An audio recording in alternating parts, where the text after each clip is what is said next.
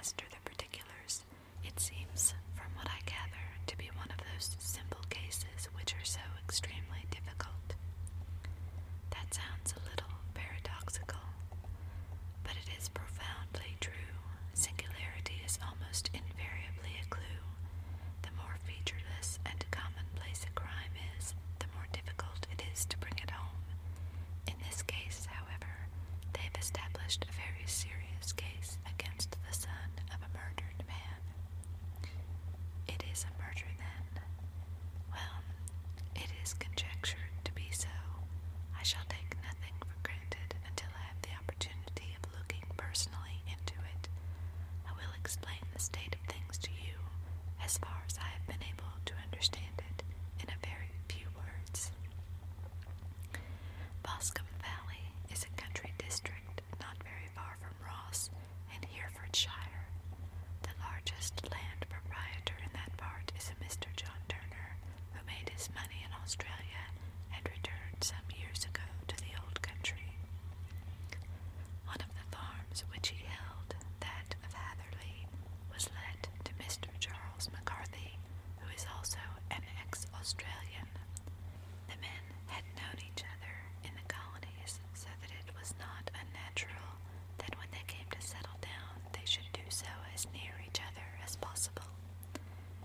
Turner was apparently the richer man, so McCarthy became his tenant, but still remained, it seems, upon terms of perfect equality, as they were frequently together. McCarthy had one son, a lad of 18, and Turner had an only daughter of the same age, but neither of them had wives living. They appeared to have avoided the society of the neighboring English families, and to have led retired lives, though both of the McCarthys were fond of sport, and were frequently seen at the race meetings of the neighborhood. McCarthy kept 2 servants, a man and a girl. Turner had a considerable household, some half-dozen at the least. That is as much as I have been able to gather about the families. Now for the facts.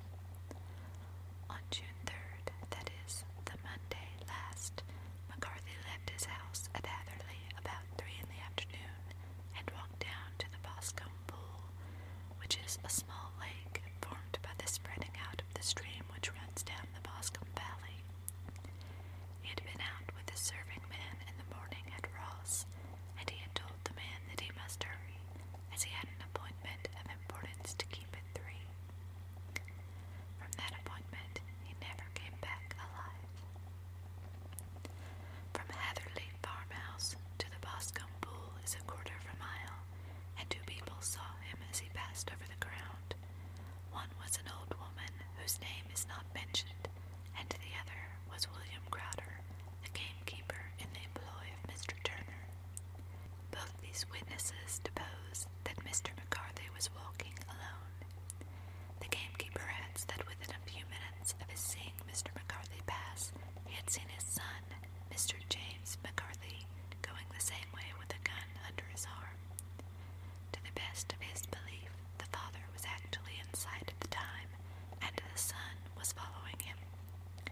He thought no more of the matter until he heard in the evening of the tragedy that had occurred. The 2 McCarthys were seen after the time when William Crowder, the gamekeeper, lost sight of them. The Boscombe Pool is thickly wooded round, with just a fringe of grass and of reeds round the edge. A girl of 14, Patience Moran, who is the daughter of the lodge-keeper of the Boscombe Valley estate, was in one of the woods picking flowers. She states that while she was there she saw, at the border of the wood and close by the lake, Mr. McCarthy and his son, and that they appeared to be having a violent quarrel. She heard Mr. McCarthy the elder using very strong language to his son, and she saw the latter raise up his hand as if to strike his father. She was so frightened by their violence that she ran away and told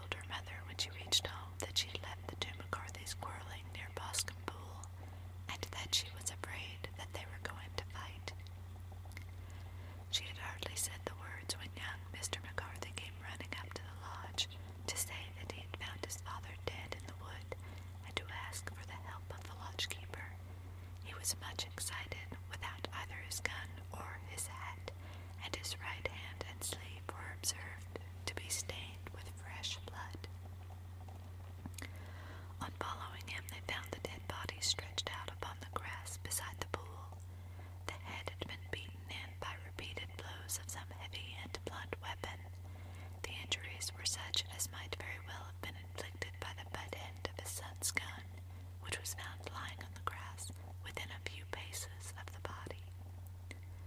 Under these circumstances, the young man was instantly arrested, and a verdict of willful murder having been returned at the inquest on Tuesday, he was on Wednesday brought before the magistrates at Ross, who have referred the case to the next assizes.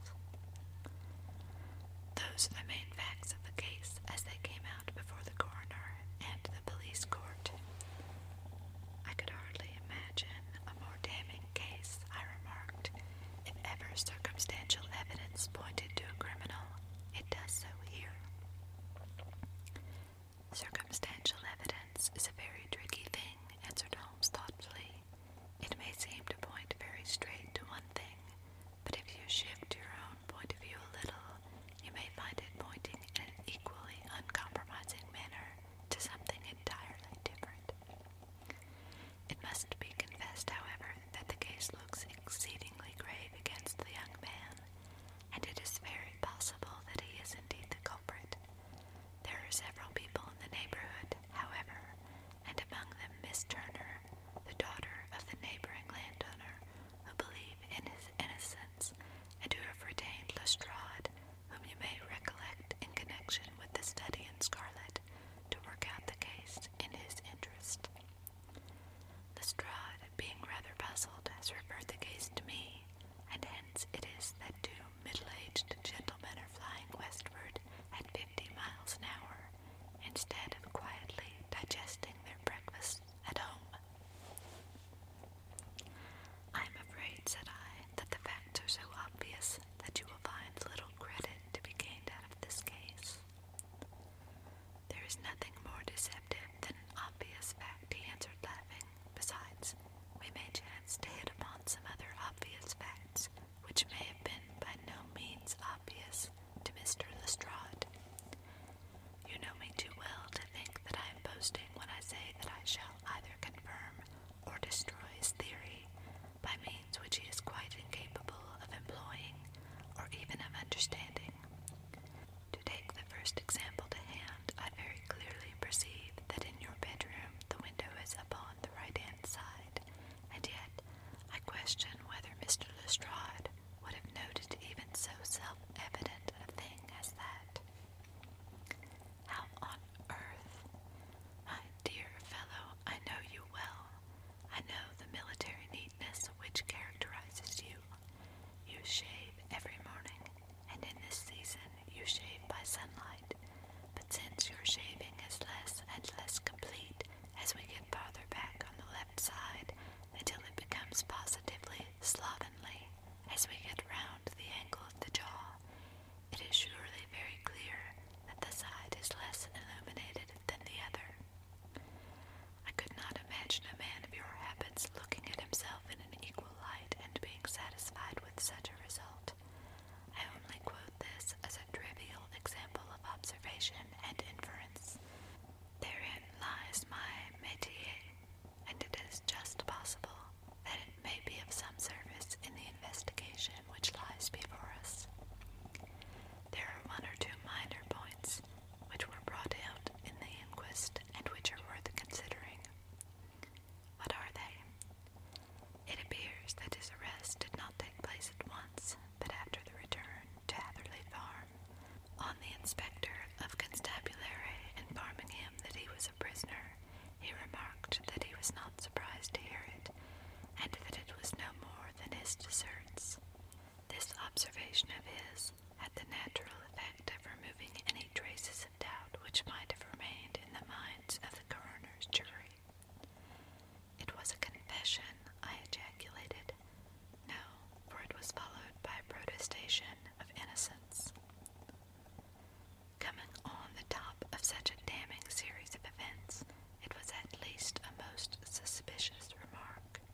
On the contrary, said Holmes, it is the brightest drift which I can at present see in the clouds. However innocent he might be, he could not be such an absolute imbecile as not to see that the circumstances were very black against him.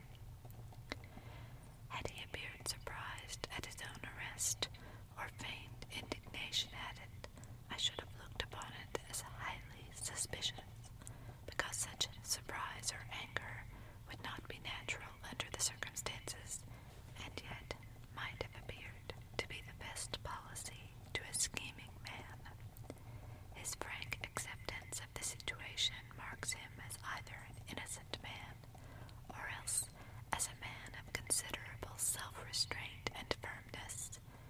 As to his remark about his deserts, it was also not unnatural if you consider that he stood beside the dead body of his father, and that there is no doubt that he had that very day so far forgotten his filial duty as to bandy words with him, and even, according to the little girl whose evidence is so important, to raise his hand as if to strike him. The self-reproach and contrition which are displayed in his remark appear to me to be signs of a healthy mind rather than of a guilty one. I shook my head. Many men have been hanged on far slighter evidence, I remarked. So they have, and many men have been wrongfully hanged. What is the young man's own account of the matter? It is, I am afraid, not very encouraging to his supporters, though there are one or two points in it which are suggestive. You will find it here, and may read it for yourself. He picked out from his bundle a copy of the local Herefordshire paper, and having turned down the sheet, he pointed out the paragraph in which the unfortunate young man had given his own statement of what had occurred. I settled myself down in the corner of the carriage and read it very carefully. It ran in this way. Mr. James McCarthy, the only son of the deceased, was then called and gave evidence as follows. I had been away from home for 3 days at Bristol, and had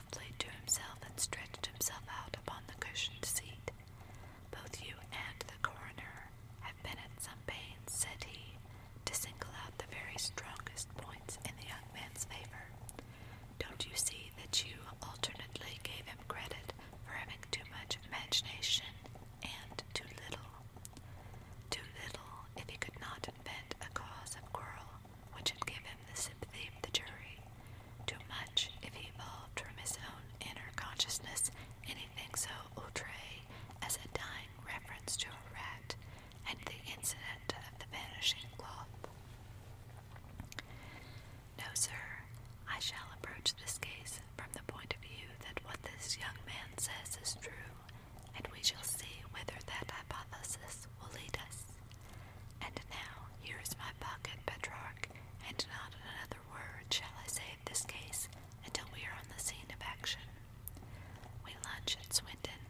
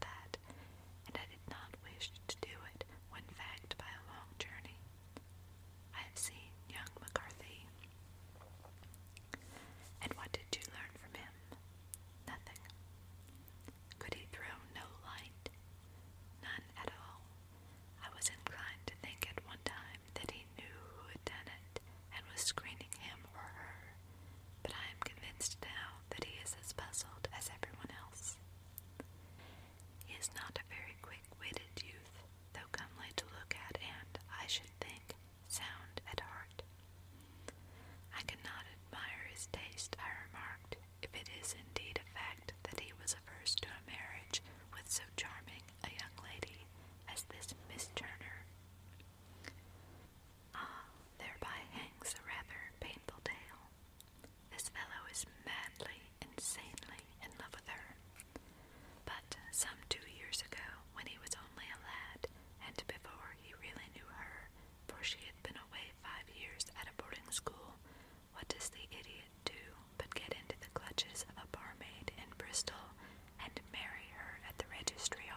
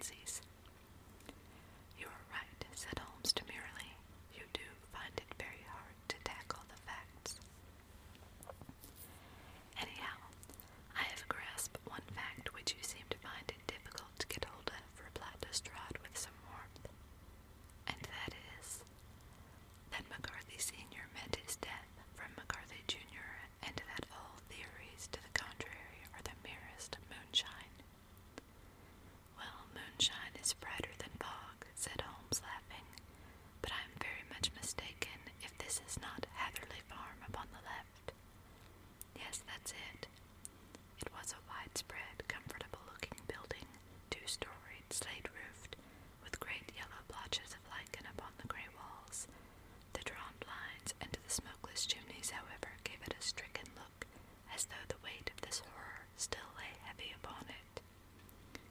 We called at the door when the maid, at Holmes' request, showed us the boots which her master wore at the time of his death, and also a pair of the son's, though not the pair which he had then had.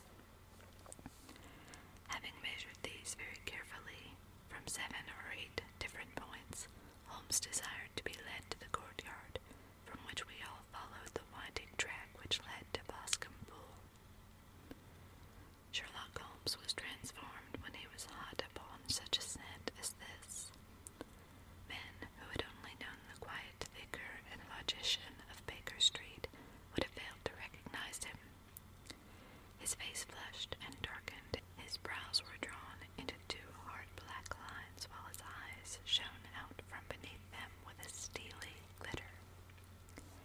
His face was bent downward, his shoulders bowed, his lips compressed, and the veins stood out like whipcord in his long, sinewy neck.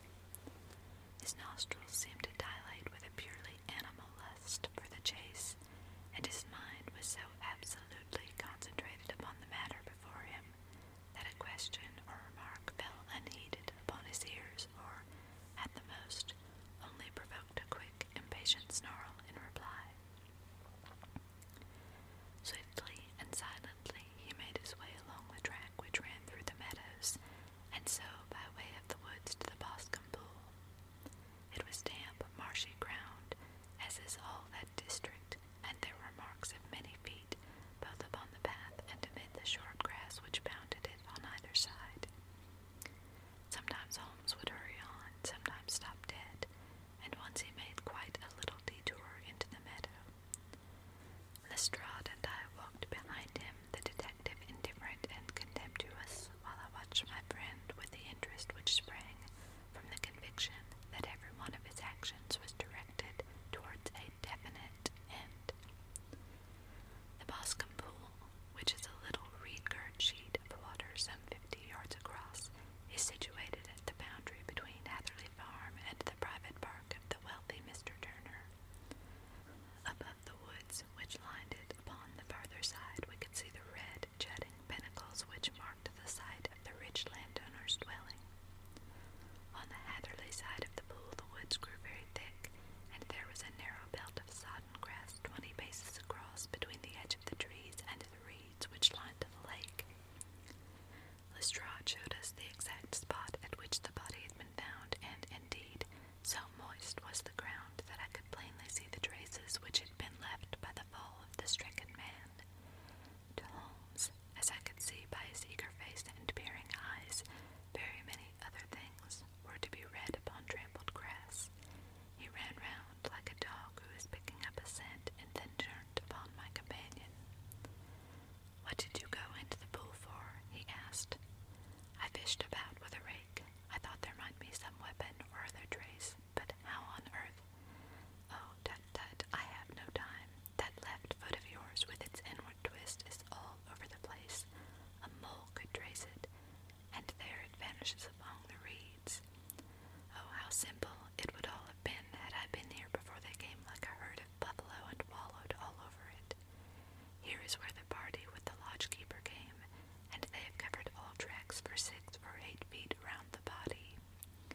But here are 3 separate tracks of the same feet." He drew out a lens and lay down upon his waterproof to have a better view, talking all the time rather to himself than to us. "These are young McCarthy's feet. Twice he was walking, and once he ran swiftly, so that the soles are deeply marked and the heels hardly visible. That bears out his story. He ran when he saw his father on the ground. Then here are the father's feet as he paced up and down. What is this, then? It is the butt end of the gun, as the son stood listening. And this, ha ha, what have we here? Tiptoes, tiptoes, square too, quite unusual boots. They come, they go, they come again, and of course that was for the cloak. Now where did they come from?" He ran up and down, sometimes losing, sometimes finding the track, until we were well within the edge of the wood and under the shadow of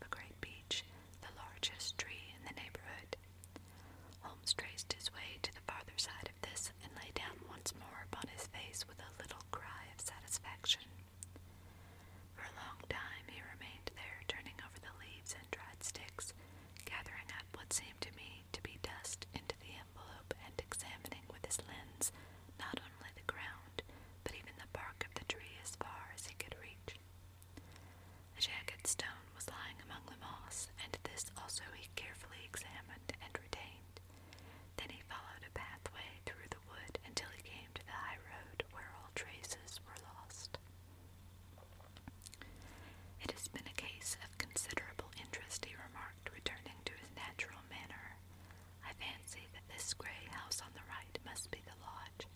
I think that I will go in and have a word with Moran, and perhaps write a little note.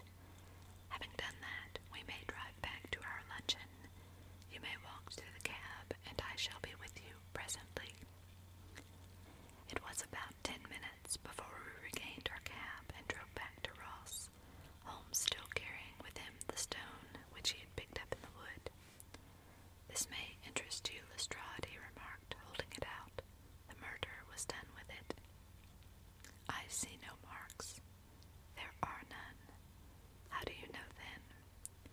"The grass was growing under it. It had only lain there a few days. There was no sign of a place whence it had been taken. It corresponds with the injuries. There is no sign of any other weapon." "And the murderer?" "It is a tall man, left-handed, limps with the right leg, wears thick-soled shooting boots and a gray cloak, smokes Indian cigars, uses a cigar holder, and carries a blunt penknife in his pocket. There are several other indications, but those may be enough to aid us in our search." Lestrade laughed. "I am afraid that I am still a skeptic," he said. "Theories are all very well, but we have to deal with a hard-headed British jury." "Nous verrons," answered Holmes calmly. "You work your own method, and I shall work mine. I shall be busy this afternoon, and shall probably return to London by the evening train." "And leave your case unfinished?" "No, finished. But the mystery, it is solved." "Who was the criminal, then?" "The gentleman I describe." "But who is he?" "Surely it would not be difficult to find out. This is not such a populous neighborhood." Lestrade shrugged his shoulders. "I am a practical man," he said, "and I really cannot undertake to go about the country looking for a left-handed gentleman with a game leg. I should become the laughing-stock of Scotland Yard." "All right," Holmes said quietly. "I have given you the chance. Here are your lodgings. Goodbye. I shall drop you a line before I leave." Having left Lestrade at his rooms, we drove to our hotel, where we found lunch upon the table. Holmes was silent and buried in thought, with a pained expression upon his face, as one who finds himself in a perplexing position. "Look here, Watson," he said when the cloth was cleared. "Just sit down in this chair and let me preach to you for a little. I don't know quite what to do, and I should value your advice. Light a cigar and let me expound." "Pray do so." "Well now, in considering this case, there are 2 points about young McCarthy's narrative which struck us both instantly, although they impressed me in his favor and you against him. One was the fact that his father should, according to his account, cry "Coo-ee" before seeing him. The other was his singular, dying reference to a rat. He mumbled several words, you understand, but that was all that caught the son's ear. Now, from this double point, our research must commence, and we will begin it by presuming that what the lad says is absolutely true. What of the coo-ee, then? Well, obviously, it could not have been meant for the son. The son, as far as he knew, was in Bristol. It was mere chance that the son was in earshot. The coo-ee was meant to attract the attention of whoever it